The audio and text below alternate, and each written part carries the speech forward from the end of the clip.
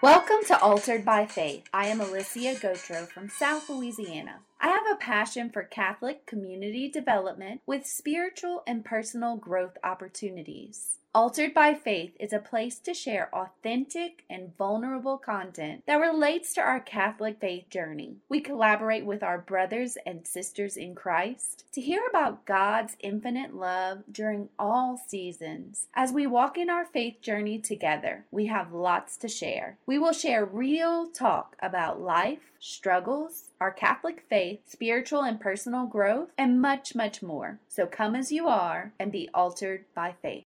Hey everyone, it's Alicia. Today I'll be interviewing special guest, Father Poirrier, the parochial vicar of St. Pius X Catholic Church in Lafayette, Louisiana. He hosts a podcast with John Ray Perkins for St. Pius X Parish with wonderful content. Y'all go check it out. Father Poirrier loves hunting, is an excellent cook who enjoys cooking meals and spending time with family. Welcome, Father Poirrier. Well, thank you so much. It's a joy to be on here. I was telling you before, an excellent cook is a strong statement, but my cooking career started off terrible.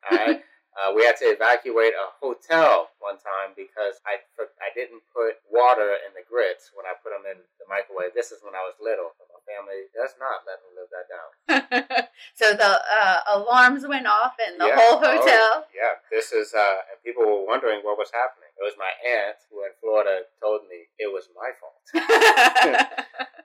Oh, man. I would not claim to be the most excellent cook myself. I can cook a mean spaghetti, but my husband, Kyle, is definitely the cook of the house. Oh, I love to cook. All the men in my family, growing up, they cook. I think that might just be like kind of a Cajun thing, too. Definitely.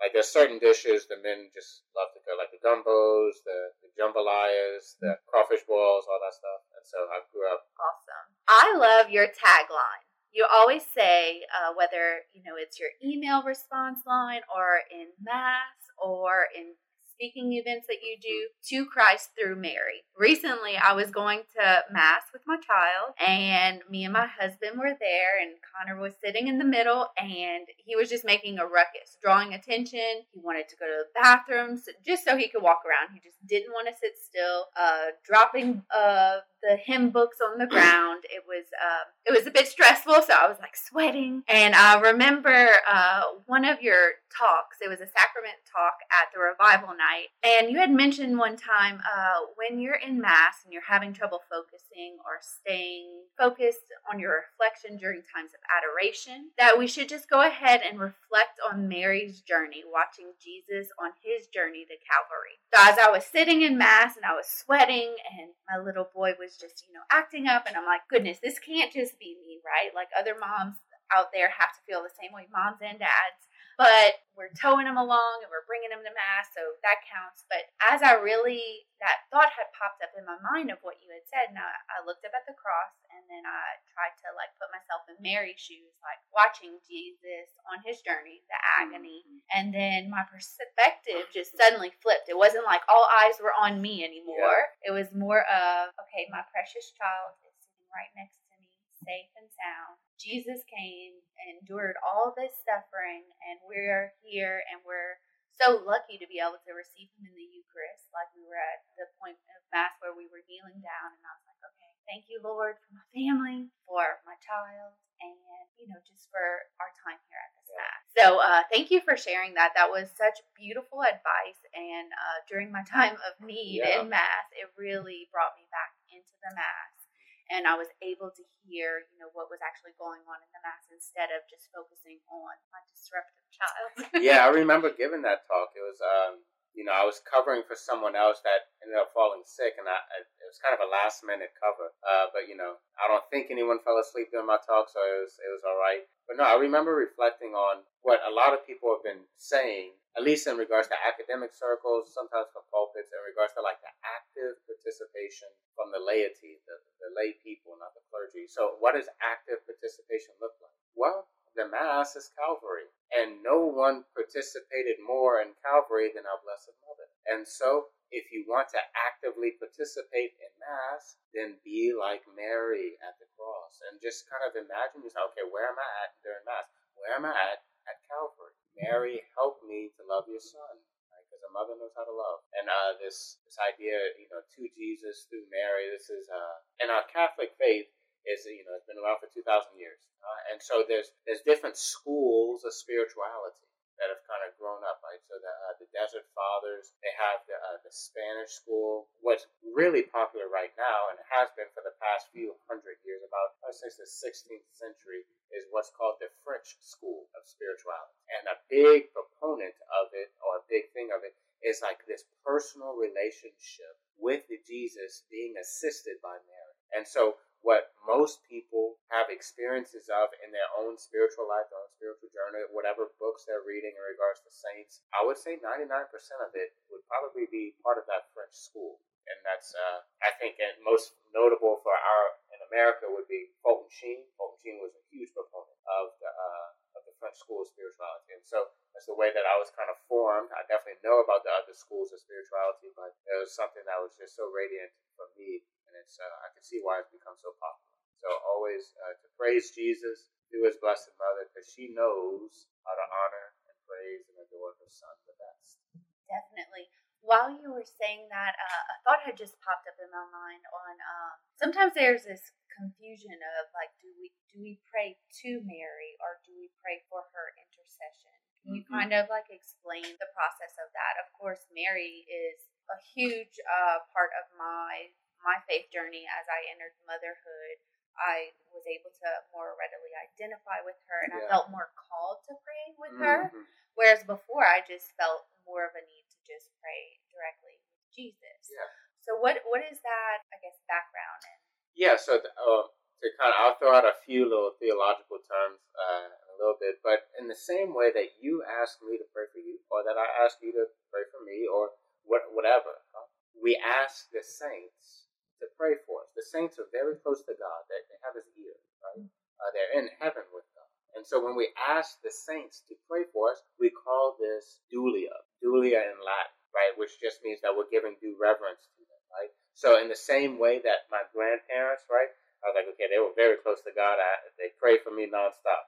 That I give them honor. Like, I definitely don't disrespect my grandparents. Absolutely not. I would, they wouldn't hurt me. I would keel over and die if I ever disrespected my grandparents. And so there's due respect to the saints. There's dulia.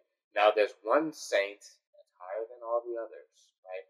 And that's Saint Joseph. Saint Joseph we call proto-dulia, which means the first among the saints, right? So Saint Joseph, the highest of all the saints, but then Mary is in a league all of her own. So we say that's hyper-dulia. And this is all giving reverence. This is like you taking off your hat when a lady walks in the room, except this is the most profound woman. And so you take off your hat and you bow your head. And Jesus is not giving direct. This is adoration. This is what we only give to God, is worship. We only worship the Trinity. And so we call that Maitreya. This is, I get on my hands and knees, my forehead touches the ground, and I give my life. This is the difference. That with the others, I give most profound respect and love, and I ask for their help, because they were just like me, except they made it. Exactly. And I'm trying to make it too. Our Blessed Mother, of course, being immaculately conceived, was not just like us, but everything being equal, we ask for their intercession. And so to pray to them or ask them to pray for us, I would say it depends on the way you think about it, but they pray for us, and it's always nice to give them thanks for that and to ask for just maybe a little bit more prayers. Wonderful. That's such a great way to look at it. I guess I really identified with her, but then whenever I would pray, it was like, am I praying to her or am I praying for the intercession and for her to be? So when I read your tagline, To Christ Through Mary, I was like, I wanted to know a little bit more about that. Yeah, maybe the idea of praying with her. Yeah, with her instead of to her. Yeah, because she's our mother. And so in the same way that a mom prays with her child, prays for their child, Mary does that more perfect than any other mom. And so every mom, every woman should strive to be like Mary. Every man should look for a woman like Mary. I wanted to quickly discuss the importance of the sacraments and the graces that we receive through receiving the sacraments regularly. So recently, in a small group that I've been participating in, I've heard many women, referring to all the graces that we receive. And to me, this was this ambiguous term, or like I wasn't quite sure like what that Mm-hmm. meant. Like I felt like I was closer in my journey with God. I felt more deeply connected in my prayer life. But so can you kind of explain some of the graces that we would receive? Yeah, the first I would say on the level of just personal prayer. So personal prayer, this is what we call actual grace. Actual grace is like getting from point A to point B, right? So knock and the door will be open to you, right? So I pray that, Lord, help me win the lottery, right? The gas is getting pretty high. I need all the help I can get, huh? Exactly. And so I'm praying on my hands and knees that Lord, send me a raise or something, right? And I'm praying, well, he's not going to let me win the lottery, huh? Or maybe he will, I don't know. But if I do, I wouldn't spend it on gas. So maybe I'm praying for this, but he gives me the actual grace, this little small grace, this to help me get from point A to point B. He gives me this grace to get over this hump, right? So I'm praying, Lord, help me to make it through the day. Help me to have a better attitude. Lord, help my child. Lord, help. And so whatever these smaller things, these little small graces, right? Grace is God's help. And so there's the small help, and then there's the big help. The actual grace is the small help. That's whenever you ask for something, it will be my mom told me this. She says the answer is either yes, but not right now, or no. And so those are the three answers God gives. And so with the actual grace is that. Now the big grace, we call that sanctifying grace. This is the grace that saves my soul. This gets me from A to double C. This is more than just B. And this is the big grace that makes me, not only makes me holy, but truly transforms me into a new creation. And so the sanctifying grace of baptism, the sanctifying grace of the Mass and the Eucharist, the sanctifying grace of confession, the sanctifying grace is given in the sacraments. And so the sacraments, these graces that we receive in the sacraments, save us. Go to confession often. Even, I would say, like someone that struggles with mortal sin, go as often as you can, right? Because mortal means I'm dead, right? Mortal, I need help. I'm having a heart attack. If you have a heart attack and the ambulance comes, you're not going to stop at Dairy Queen. You're not going to stop at McDonald's first. No, you're going to go straight to the hospital. And so if you commit a mortal sin, go straight to confession. Don't wait a week or a month or however long. Go as often as you need. We have it twice a day at St. Pius. And so, struggling with mortal sin, go receive the sanctifying grace of confession. If you're not, I would put out a routine of once a month, right? St. Padre Pio says even a clean room needs to be dusted every now and then. I'm not that clean, so got to make a frequent confession, be exposed to God's mercy, being renewed in the Eucharist, to constantly being called, remembering the graces you received in communion. So if you're struggling in your day and you go to daily Mass, remember the last time you received it, and God will renew those graces because God is outside of time. And so the graces that He gives can be renewed. And so remember the last time you received communion, or remember the next time you'll receive it, and those graces will come be present again. Definitely. Whenever I go up to receive the Eucharist, it was after my last Acts retreat. Someone had mentioned to me, a close friend, how whenever we go up and receive the Eucharist, she's like, does anyone else feel this way, or is it just me? I feel like I just got a superpower whenever I take in the Eucharist, the body and blood of Christ, and eat it. And when she was just walking back to the pew and goes to pray, I just feel like I all of a sudden gained this superpower. And ever since I heard that, every time I go up for the Eucharist, I kind of feel the same way. And I don't know if I've ever shared that with anyone before, but it definitely makes me feel like I have the strength to continue on my journey, to let Him to continue molding me and shaping me into who He created me to be, and to step further into my God-given purpose. And it's such a special gift. The point of receiving communion is so beautiful and so important that there's this kind of big lack of devotion in the Eucharist, or lack of belief. And I would say to someone that's struggling with belief, even someone that has a very potent belief in the Eucharist, the way you receive can help you. And so that they get the option of receiving on your knees and on the tongue. It's a beautiful way that can help you believe. Because this saying, sometimes you got to fake it till you make it. Well, I start to act as if that's the Alpha and the Omega, God incarnate, made present in the Eucharist. And maybe finally my heart can catch up. And so this point of receiving communion, you receive much more than superpowers. You get transformed. It's beautiful.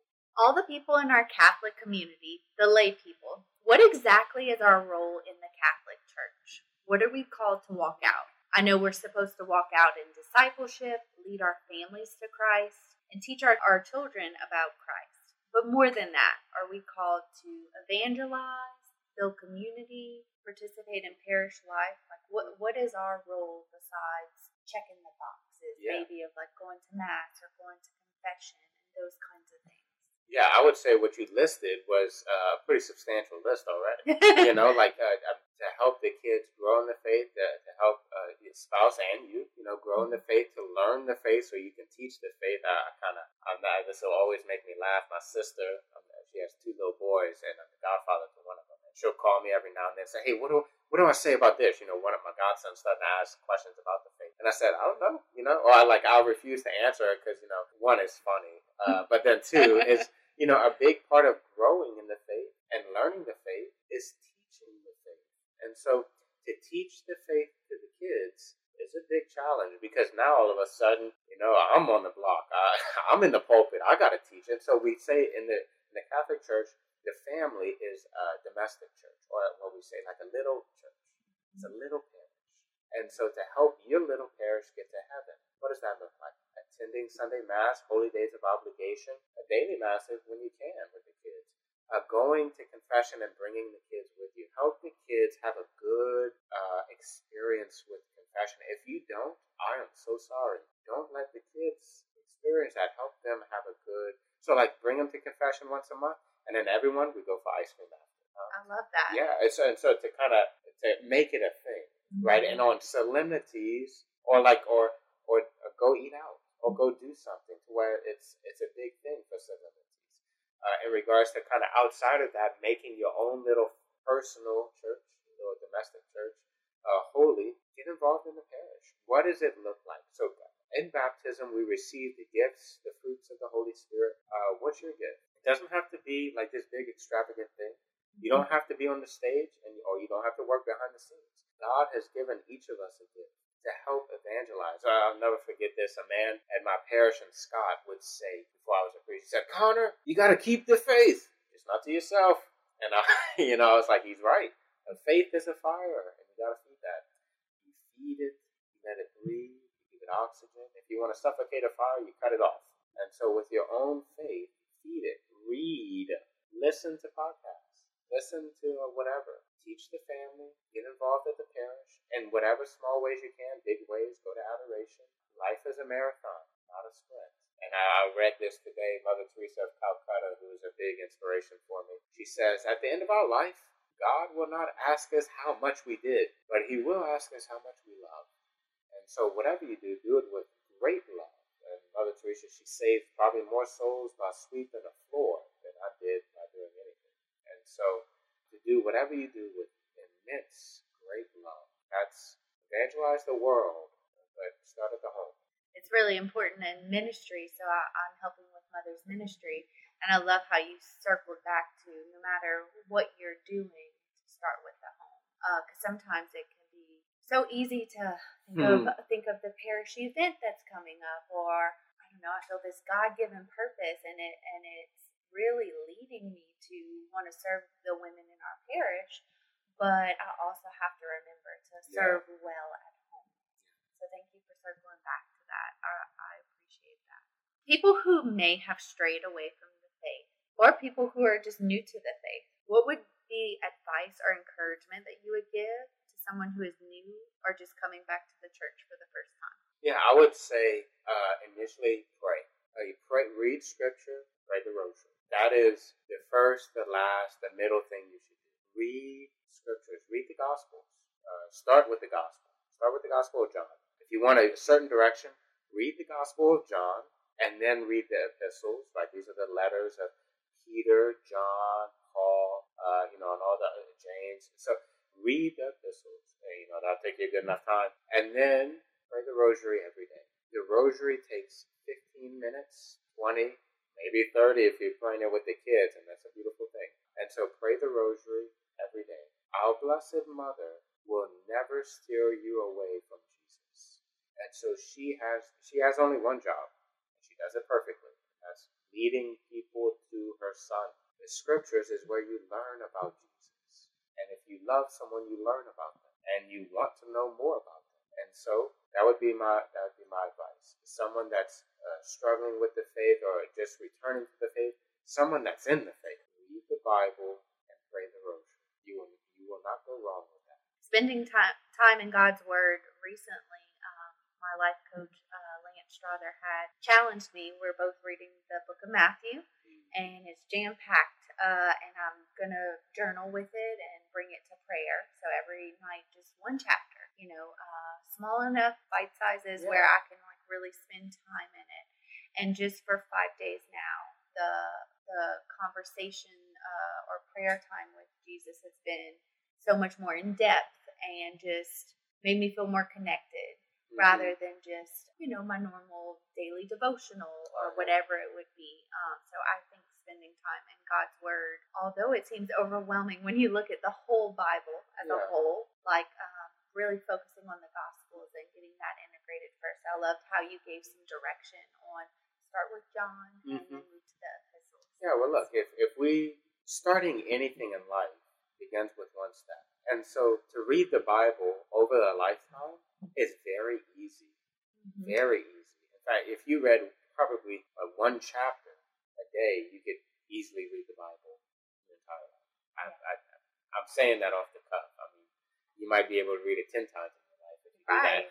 But to not be intimidated, because if you get intimidated by anything in life because of the end result, like, okay, we're not going to start a family because that means we have to buy a house, we got to get jobs, we have to support, we got to pay for their colleges.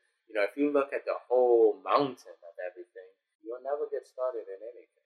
Right. Just take one step. Life is a marathon, not a sprint. Pray with scripture over your life. I just wonder. Through your vocation in the priesthood, what is one main thing that you want to accomplish as you serve God through the priesthood? What do you feel is your unique mission that you personally feel called to?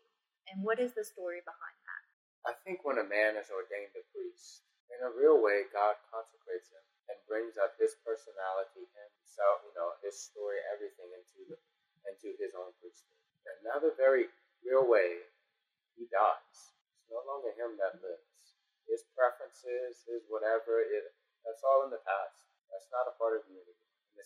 In a similar way for marriage, right?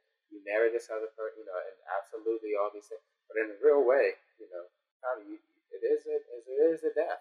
That the old you no longer lives. It's someone new. And so my personal mission, I think, is the mission of every priest, to glorify God by the salvation of souls. My personal mission, if I can accomplish one thing in my entire life, it would be this, that one soul goes to heaven. Now, because God loves his people, and he can do an infinite amount of good with nothing, right? I.e. creation. Hopefully he decides to save more than one soul. But from the moment I was ordained a priest, hearing one confession, celebrating one mass, do one anointing of the sick, one sacrament, I could have died right there. And I would have done more good than I would have ever done in my entire life. It's beautiful. Yeah. And so it's whatever God decides to do with me, I'm okay. Whenever I got ordained a priest, I made 2 private promises, right? One of which was that I would give my entire priesthood to Mary. So whatever Mary decides for me, that's what I want, right? And I have no idea what she wants for that. So, ask me at the end. But I think in a nuanced way, like how God has used me in maybe a unique way, I think giving talks or speaking and teaching the faith is something that I enjoy doing. I love learning about the faith. And so I love speaking on it. I love to talk to people about the faith. Go figure. And so I think that's been a unique way. At St. Pius, this is a unique thing, and this was the other private promise I made, was that I would be a slave to the confessional. At St. Pius, we have confession available twice a day, every day. And we have a lot of people that come. This doesn't mean we are sinful parish. It means that we're sensitive to to sin. We don't want any part of it. And so I've been very grateful that God has made good on my promise to be a slave to the confessional. And there's always people there. I've never sat longer than 5 minutes in someone. I feel like if I walked in the church at midnight and locked the door behind me and I sat in the confessional, I'd have a line of people. That's how I feel. And so I would say kind of like my personal mission is the mission of every priest. I'm grateful for anything that God has allowed good in my life that I've been able to do in a nuanced way. In my own little myopic view, I think he's used me for confession a lot. Giving talks is something I like.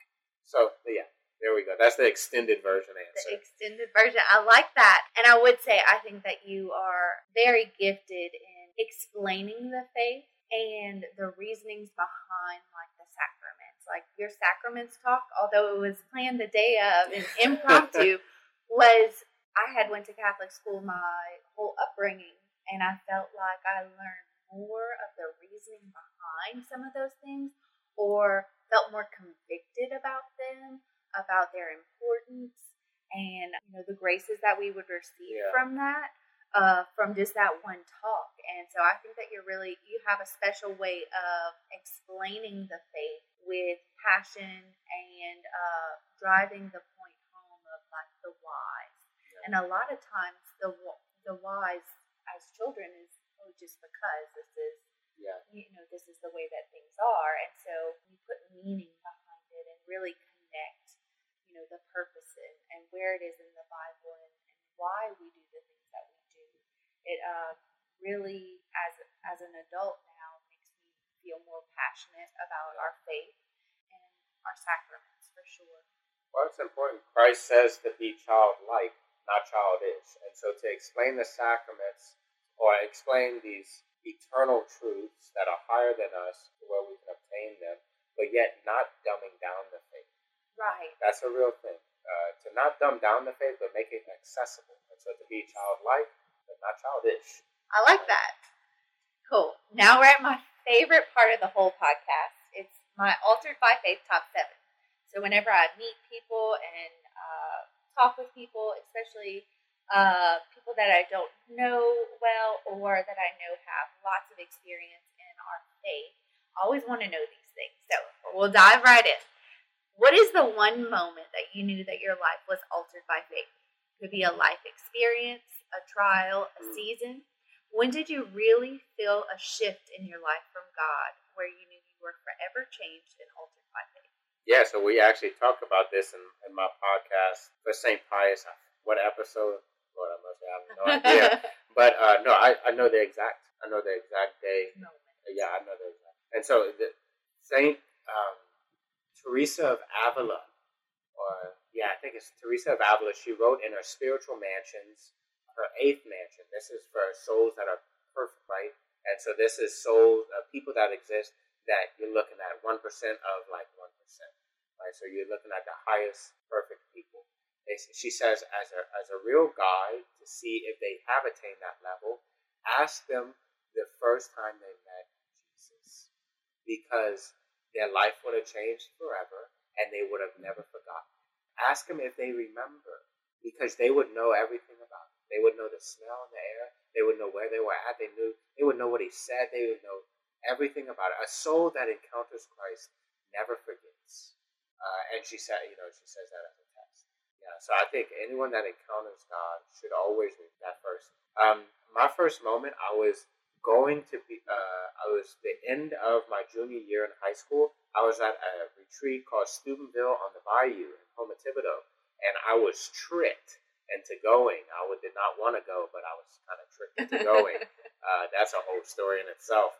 But I was tricked into going. I was closed off. Now, of course, I was Catholic, but I was closed off to the faith. I was not living it. I was against it. And not in thought, right? I was like, no, not Catholics. But I was, in my actions, I lived against the faith. So the second night, we got there Friday, Saturday evening adoration. It was the first time I've ever been to adoration. I was in adoration, and we were all on our knees and we were praying. And there was a point of silence.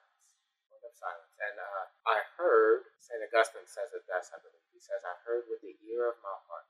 God spoke to the ear of my heart, and he asked me, why are you running? And he asked me again, why are you running? And then he asked me a third time, why are you running? And for the first time, I think since I was in 7th grade or 6th grade, I cried. It was a long, because my heart was hardened, and I was in a very dark place. And God broke through my darkness and lifted up the lowly. And so right then and there, I did a complete 180-degree turn. I completely changed the way I started living my life. My family was flabbergasted. I mean, they couldn't believe. For months they couldn't believe. For years they couldn't believe. Right, I'll tell you right now, most of them still can't believe it. and that's the truth. So in adoration, God spoke to the ear of my heart, and He changed my life forever. In the silence, and any listeners, I want to tell you, God speaks in the silence to you too. Don't ever doubt that. If you were the only person to ever live, God would have still died on the cross. Someone that died on the cross, you don't think He wants to talk? The problem is, we don't listen. We have to turn off the things and listen to God. In the silence, God speaks. He's a whisperer. He doesn't yell at us. So that's the first time I was altered by faith, huh? Yeah. That was the pivotal moment for me. Remember, like it was yesterday. That's beautiful. And I love the part that you had said, the ear, like listening with the ear of your heart. St. Augustine's Confession is the very first autobiography ever written in the entire world. And look, it's the best. If you haven't read his confession, St. Augustine, the title is The Confessions, I'll tell you right now, you will not go wrong in reading it. It's that entire book. I remember reading it, and it was like I stumbled upon a love letter that I wasn't supposed to read. A love letter between a saint and God. That's what it was like. Wow. It was extraordinary. That was another moment of altered life. I have a lot of altered faith moments in my life. But the very first one was that. My son Connor, we had gotten this book at Crossroads. It was Listening to God, and for him, he's only 5, so that seems like he thinks he should hear a voice, and he thinks, well, what's happening, Mom? Like, why don't I hear him? And so I've been trying to find just the right words, and I've said before, like, you don't hear an auditory voice, like, so it's not like Mama talking to you. It's something that you hear, like, inside yourself. Like, when you think, your mind, sometimes when you read a book, you can hear the thoughts or the words in your mind. That was my best way to kind of explain it, but I love the hearing with the ear of your heart. I think that will give them a good visual. You see how the role of the parent teaching the kids, you have to learn, huh? Yes. I mean, it's a real thing. It is a real thing. Yeah. It is. Okay, well, what is your favorite form of prayer? Whether it's praise and worship, prayer journal, traditional prayer, rosary, divine mercy chaplet. I mean, you name it, adoration. There's so many different ways that we pray and spend time with Jesus. What would be your favorite? Yeah, my favorite way to spend time with Jesus, I think, is probably adoration. Like, not reading in adoration, not praying a rosary in adoration, just on my knees in silence before the Eucharist. And not expecting anything, not, like, just simply wasting time with God. You waste time with your best friends, with your spouse, to just be with God. And not really want to accomplish anything, just that.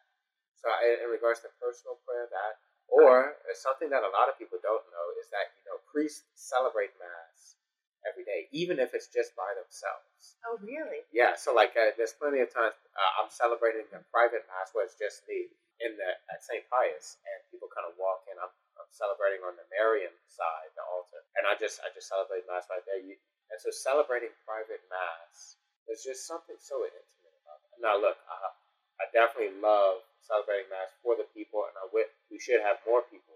We have a lot of people. We should have more. People coming to Mass. But there's something so intimate about that. And so I would say that kind of unique situation where I'm celebrating a private Mass and it's just me, or just kneeling down in front of the Eucharist. How special! I mean, just to celebrate your own. Mass by yourself. Yeah, well, this is kind of funny. People invite priests on vacation so they can have Mass. And, it's like, oh, look, he could hear our confessions and celebrate Mass for us every day. It's kind of funny. But, yeah, or like I went visit my aunt, and she asked me She asked me and said, "Hey, you want some holy water? I got some extra."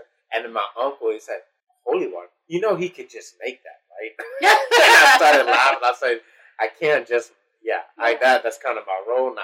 So right. I don't, so that I have some extra. yeah, That's no, so funny. if you want, I can make you some. Where do you feel closest to God? Would it be, some people say in nature, some people say in adoration, some people say time alone. I don't know. Where do you feel closest to God? I would probably say, like just me personally. Just you personally. I would say probably those two forms of prayer, whether it's adoration or a private mass. I would say absolutely in the poor, right? There's no doubt the church has spoken unequivocally on this, that Christ is present in the poor, and countless saints from the time of Christ has written on this. So, serving the poor, anyone that has not served the poor yet, if you want to feel close to God, if you want to learn how to believe in God, serve the poor. Go to the soup kitchen. Go to the homeless. Go to these people that suffer. Serve the poor. But then also in a very objective, real way, God is present to us everywhere, right? No matter where I'm at, no matter how I'm feeling, God is truly with me. That's something that cannot be taken away, only except, by choice, my personal choice. I think you already covered this one, but I'll ask just in case you have any others. Okay. What is your favorite Catholic book? My favorite Catholic book is Scripture. Well, actually, I have a lot. Right, so I mean, hit us with them. Yeah, so I'll say that when I joined seminary, I struggled in academics, and so I'm very blunt, right? Especially with myself. I try to be tamer with people or more friendly, but I just it's kind of just in my family, we're just very blunt with each other. And so when I joined seminary, I just kind of like looked in the mirror. I just had a conversation with myself and said, "Say, man, you're stupid, and you can't be dumb anymore. So what? You need to be smart. So what do smart people do?" And I said, "Well, smart people read. Okay, well, you need to start reading." I mean, this is a conversation I had in my head. And I was like, "All right, you need to start reading." So from that day on, 9 years ago, I don't know how long ago, I made it a point to read for at least an hour every day, at least to not try to accomplish it, but just try to help me in my academics. And over the years, you get a lot done with that. And so I have a lot of favorite books. I think the Confessions, incredible. The Imitation of Christ by Thomas A. Kempis, incredible. I think anything written by St. Alphonsus Liguori, you can't go wrong with. I think the sayings of Mother Teresa of Calcutta are so incredible. I think a lot of people would get benefit from that today. I mean, I'm going to just keep going on. Oh, yeah. Go for it. I think St. Thomas Aquinas' commentaries on Scripture. He's really famous for his Summa Theologiae, which a lot of people know about for academics. But his commentaries on Scripture are the best the world has ever seen. And so someone who struggles with Scripture or wants to know more about Scripture, St. Thomas Aquinas' commentaries on Scripture, while they can be difficult, they are the best the world has ever seen. I think the writings of the Church Fathers are incredible. If someone wants to know about the Catholic faith, I would tell them to read 3 people. Read St. Paul, read St. Augustine, and read St. Thomas Aquinas. That's what I would tell them to read. So, I'm going to end with that. If someone wants to know about the Catholic faith, read St. Paul, read St. Augustine, the Doctor of Grace, and read St. Thomas Aquinas, the Angelic Doctor. I definitely will have a long list to go and read. I have not read any of those authors, so I'm excited. I would say this then. If you pick up a book and the author is Saint whoever, right? It's Saint ... You got a good book. Definitely. Read that book. I love it. Can't go wrong. You can't go wrong with the saint. Name one person in the Bible that you feel completely connected to, and what do you love about them or their particular story? That's hard, right? Well, Old Testament, Samuel, right? Samuel was the very first prophet. He was also extraordinarily young, right? So he kind of, and I'm actually the youngest priest in Louisiana. Yes. So I feel called with that. And look, being the youngest priest in Louisiana, to tell you the truth, I have never thought about that. I really don't. It doesn't bother me. Or that's not something I think about. I have a litany of things on my plate, and being young is not one of them. I think every priest can relate to that. And so it's just not. But a lot of people find that oh, that's awesome, or it's like, oh, okay, I can ignore them. It's people take it in different ways. So I find that kind of cool. In the New Testament, I mean, Saint John, I love Saint John. Saint Paul is someone. Tell you the truth, I am absolutely infatuated with. He is someone that baffles me and that I love. I think I said he's definitely not the person I can relate to the most, but he's definitely someone probably the person I want to learn the most about.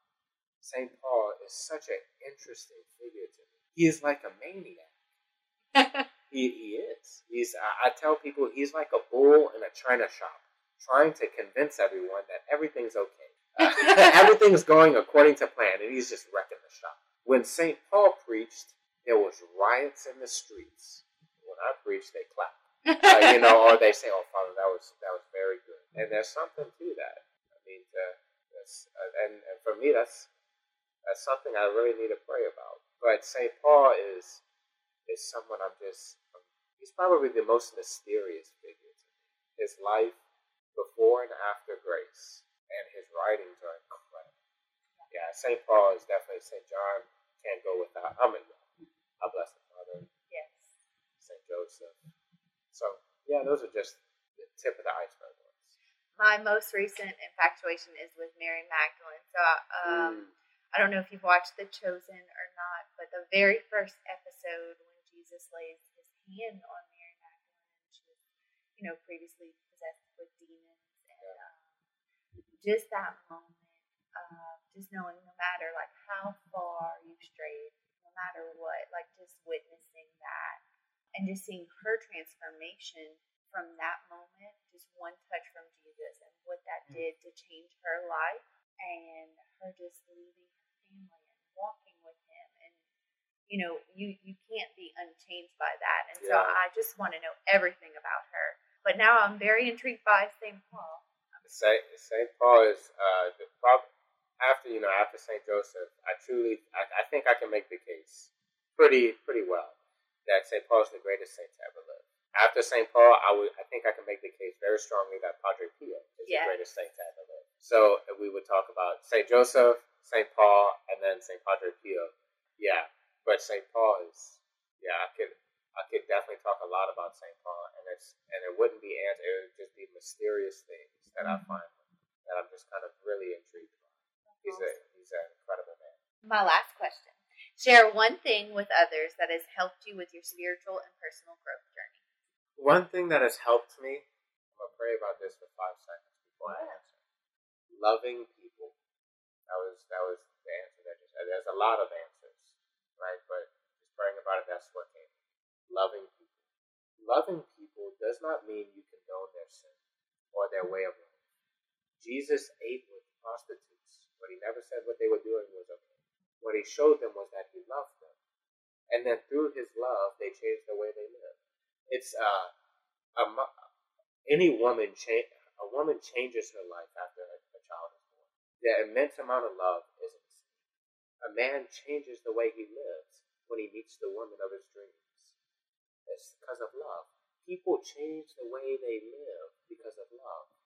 Love has built up empires and torn them down. Love has given life, and it's also called to sacrifice a life, right? The martyrs. Love can do all things. To love people. To love God and love his people. That has been something that has radically helped me in my life. Is that loving God and loving his people no matter what. Even when it's uncomfortable. Even when it's hard. When it's hard. When it calls me to sacrifice. Because that's what true love does. True love sacrifices. Countless saints, they say, if the love of a person never sacrifices, he says it's not true love. It's an infatuation. It's we call it puppy love, or something like that. Huh?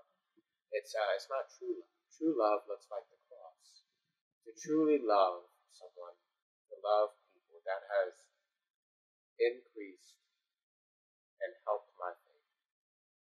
Such wisdom, such just good conversation, and I can't say every time that you either give a talk or homily or whatever, I always feel like I've just, gained so much more in my faith journey, like one more step in my walk. And so thank you so much for sharing with us. Absolutely. God can even use a donkey, huh? And so he could use me. Use a donkey to go into Jerusalem. He can use me. Right. No, but I definitely will be having you back again to discuss some of those top 3 saints, and read some of those book recommendations before your next visit. That's a lot, so good luck. Thank you so much.